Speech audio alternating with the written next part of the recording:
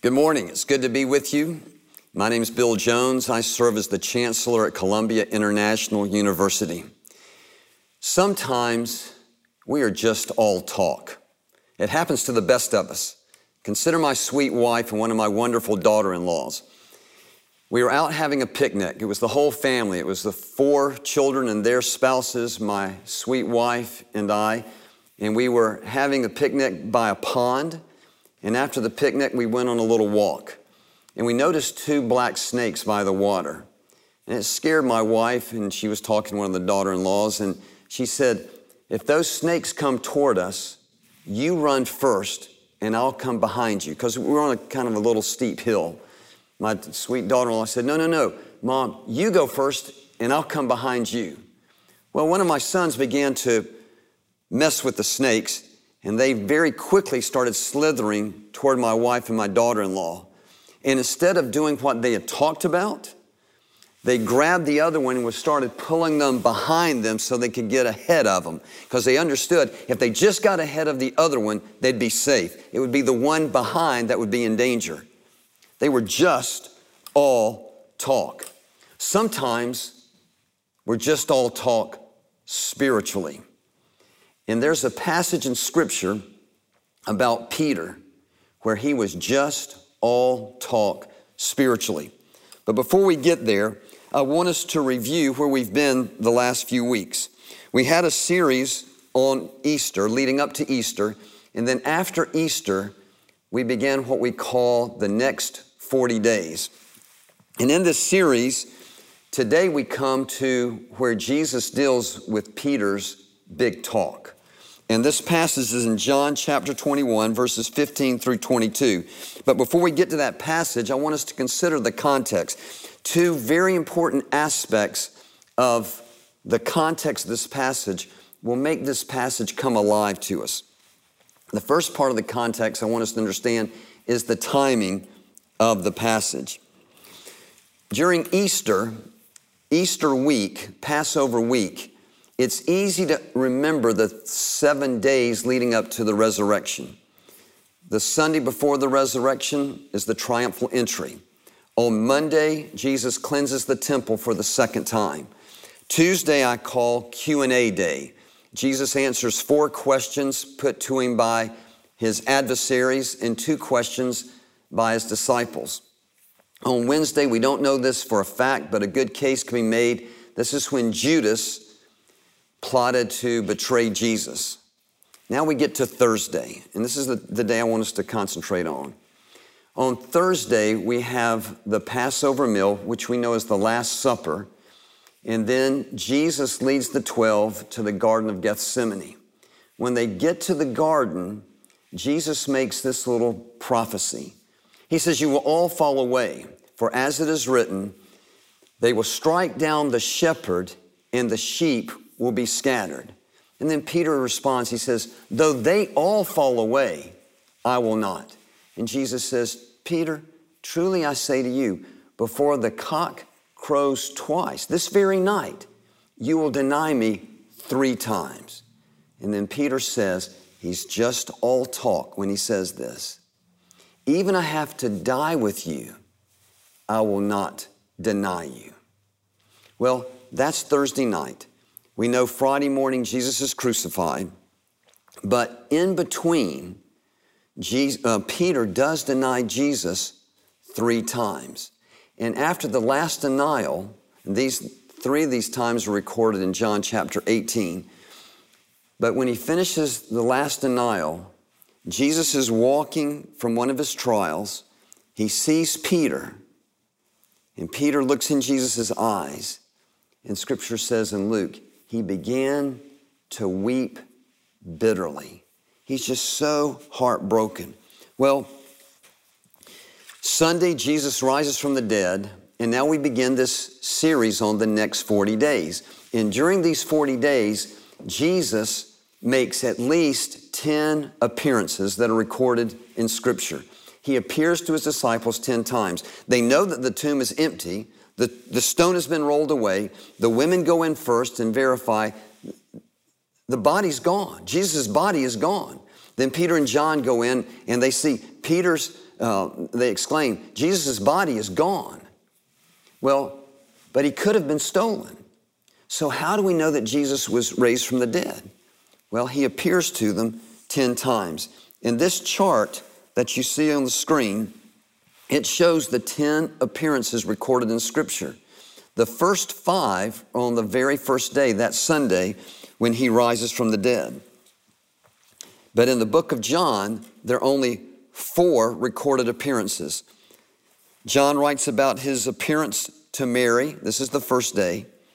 Then he writes about his appearance 3 more times, and all these are when he appears to the disciples. First to the 10, Judas is dead, Thomas is missing for some reason. Then it says 8 days later, he appears to the 11. All this is the first day. Our passage is somewhere between day 13 and day 38. Now, how do we know that? Because now our passage, John chapter 21, verses 15 through 22, we already found it was 8 days he appears to the 11, and it takes them 3 days at least to walk from Jerusalem up to Galilee. So at this point, they arrive in Galilee. That night, Peter says, let's go fishing. They go fishing. They don't catch anything.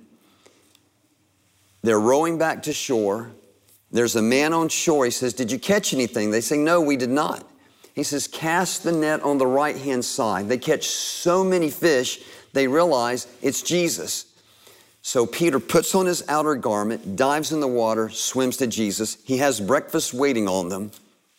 And now we get to our passage where he's making his appearance to the 7, but he's speaking to Peter about his big talk.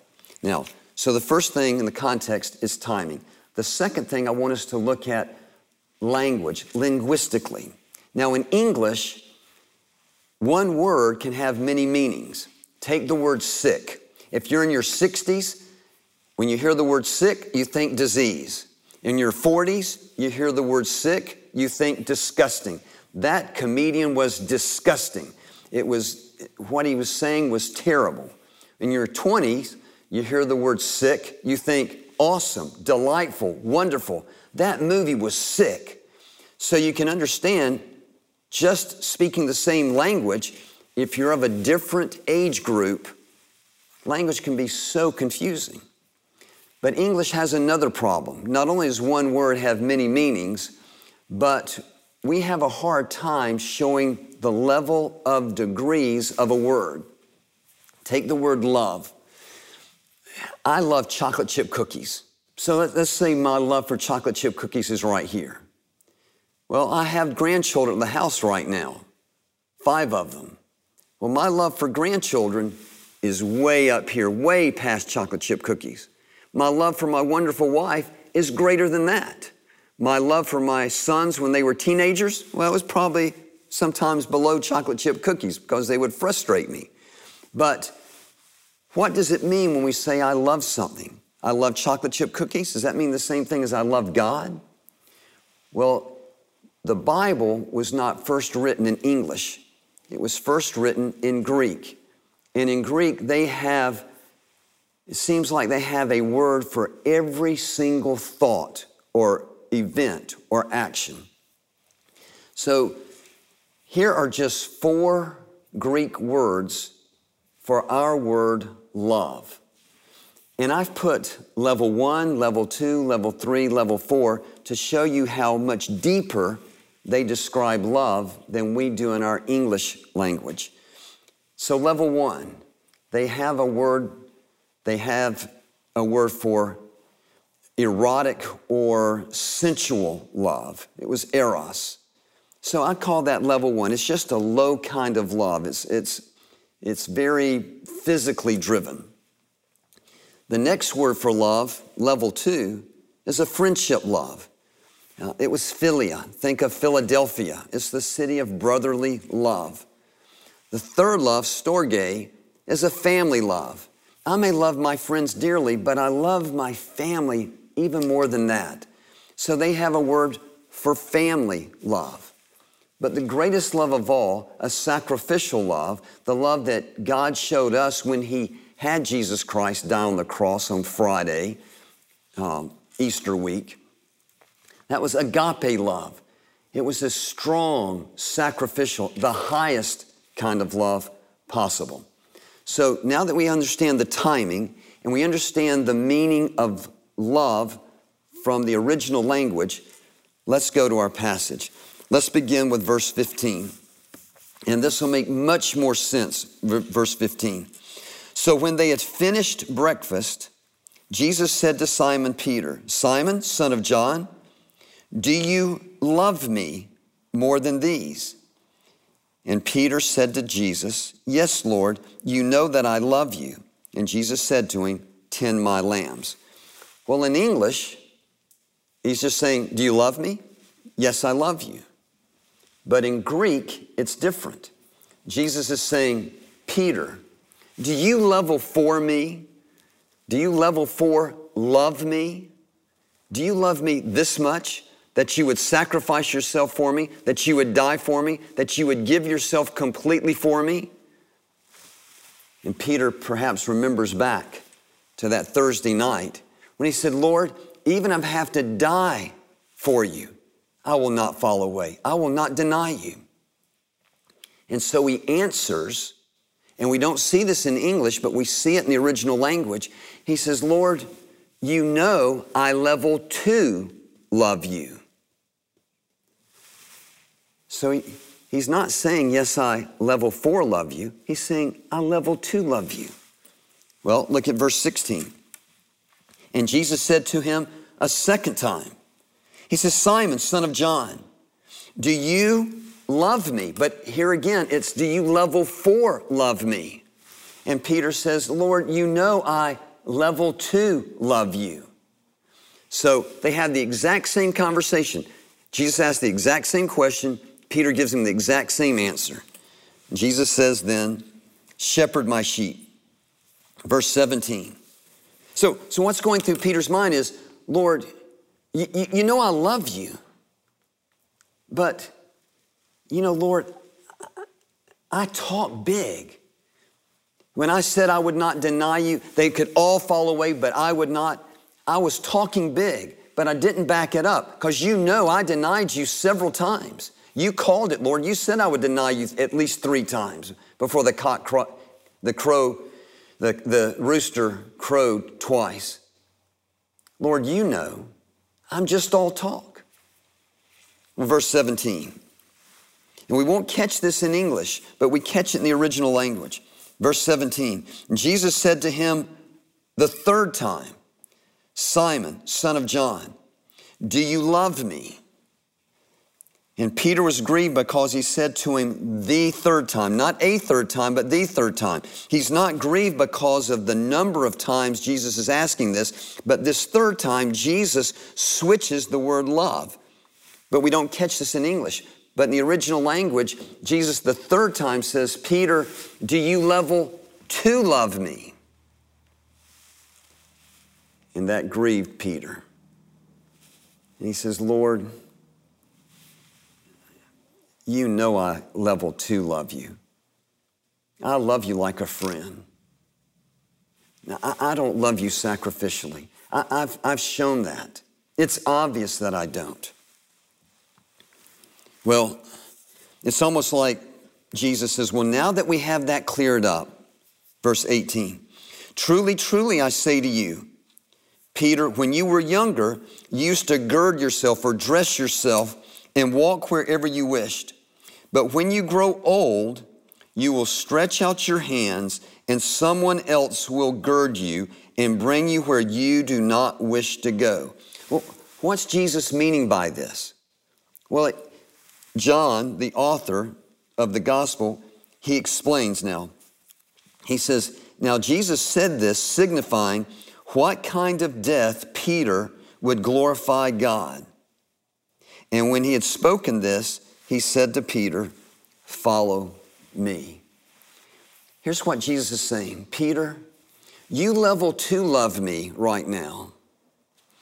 I want you to level for love me. And Peter, you will one day level 4 love me, because one day they're going to ask you to deny me. And this is the Roman government. And Peter, you're going to tell them, no, I am not going to deny him again. You're going to level 4 love me. And by stretching out his hands, he was showing, he was foretelling, he was prophesying, Peter, you are going to be crucified because of your love for me. In church history, the tradition says that Peter says, I'm not worthy enough to be crucified right side up. So they crucified him upside down. Peter was saying, I want to show how much I love Jesus. I love him so much. My level 4 love for him is so much that I won't just be crucified right side up. You crucify me upside down. Make it as hard and as difficult and as painful as you possibly can. That's how much I love Jesus. And so Jesus is saying to him, Peter, follow me. You follow me and you will grow in your love for me. You will grow from a level 2 love to a level 3 love to a level 4 love. And you will love me with all of your heart, all of your soul, all of your mind, and all of your strength. That's how much you're going to love me. Well, let me ask you a question. Are you like Peter? Spiritually, are you just all talk? You come to church and you're in the worship service and you sing as loudly as you can. You go to Sunday school, you go to your small groups, you go to your Bible studies, and you answer all the questions correctly. You go to the deacons meeting and you give wise counsel. But yet you go home and you treat your spouse horribly. You're either nagging your husband or you're belittling your wife. Your teenage children, they act up and you viciously lash out at them. You're not understanding. You're not loving. You go to work. You listen to dirty jokes. You let a string of cuss words come out of your mouth. You exaggerate about the amount of work you got done. You're talking the talk, but not walking the walk. You're just all talk. Well, if that's the case, we can learn a lot from Peter in this passage. Let me give us 3 steps of action to take. Step number 1, we need to get real. Just like Peter, we need to confess to the Lord, Lord, I don't love you the way I need to love you. John chapter 14, just a few chapters earlier, verse 21 says, he who has my commandments and keeps them, he it is that loves me. So we need to get real and say, Lord, I haven't been keeping your commandments. I don't love you level 4. I love you level 2. Sometimes I feel like it's even less than that. Lord, I confess it. I'm sorry. I feel awful. It was wrong of me to deny you. I want you to know that I love you and I want to grow in that love. So step number 1, get real. Be honest. Confess the shortfall. Confess where you fell away. Confess your disobedience. Step number 2. This isn't from verses. So step number 1 is verses 15 through 17. Get real. Be honest where you are in your love with the Lord. Step number 2, verses 18 and 19. When Jesus said to Peter, follow me, he makes that same invitation to you and me today. He says, follow me. So step number 2, once we get real, we need to get up and follow him. We need to recommit ourselves to the Lordship of Jesus Christ. And the longer we follow him, the deeper, or let's say, the greater our love for him becomes. It grows from that level 2 love to a level 3 love to a level 4 love. We are falling deeply in love with Jesus Christ because we're following him. We get up and we begin to follow Jesus by recommitting our lives to the Lordship of Jesus Christ. He is number 1 in our life. We take second place. We commit ourselves to following him. Then I didn't cover these verses earlier, But step number 3 is in verses 20 and 21 and 22. This reminds me so much of me. When I fall short, when I fall away, I'm pretty good at getting real. And I'll confess my sin and disobedience and say, I'm so sorry, Lord, please forgive me. And I'm pretty good at step number 2, in recommitting myself to the Lordship of Christ, in longing to grow in a deeper, greater love for Jesus Christ. But I am often like Peter after step number 2. Let me just read those verses. And Peter, turning around, he saw the disciple whom Jesus loved, this is, we think, John, following them, the one who was leaned back on Jesus' bosom at the supper and said, Lord, who is the one who betrays you? So Peter, seeing him, said to Jesus, Lord, and what about this man? And Jesus said to him, if I want him to remain until I come, what is that to you? Peter, you follow me. Step number 3. Step number 1, we need to get real. Step number 2, we need to get up. Step number 3, we need to get going. Jesus had just made this wonderful invitation to Peter, follow me. And the first thing he does in verse 20, Peter turning around. Instead of fixing his eyes on Jesus, the author and perfecter of his faith, instead of following after Jesus and not putting his eyes anywhere else, the very next thing he does, he turns his back. He turns around. He gets distracted. So step number 3, we need to get going. We need to get real. We need to get up. Then we need to get going. We need to put aside every distraction. As Hebrews chapter 12, verse 1 says, fixing our eyes on Jesus and putting aside the sin which so easily entangles us. So often we are distracted with bad things, granted, but we're also distracted with good things. John was a good thing, but Jesus says, no, don't fix your eyes on the bad things. Don't fix your eyes on the good things. Fix your eyes on the main thing, me. Fix your eyes on me. Get real, get up, get going. Don't be distracted. Brothers and sisters, during this series we've called the next 40 days, let's become people of action. Let's get up. Let's get real. Let's get up. Let's get going. And listen, please don't think, well, that's good for you, Bill. That's good for the pastor. But you don't know about me.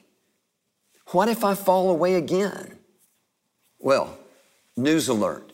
You will. We all do. It's something we keep doing over and over again. When we mess up, then we get real. Confess it. Just say, Lord, I'm sorry. Please forgive me.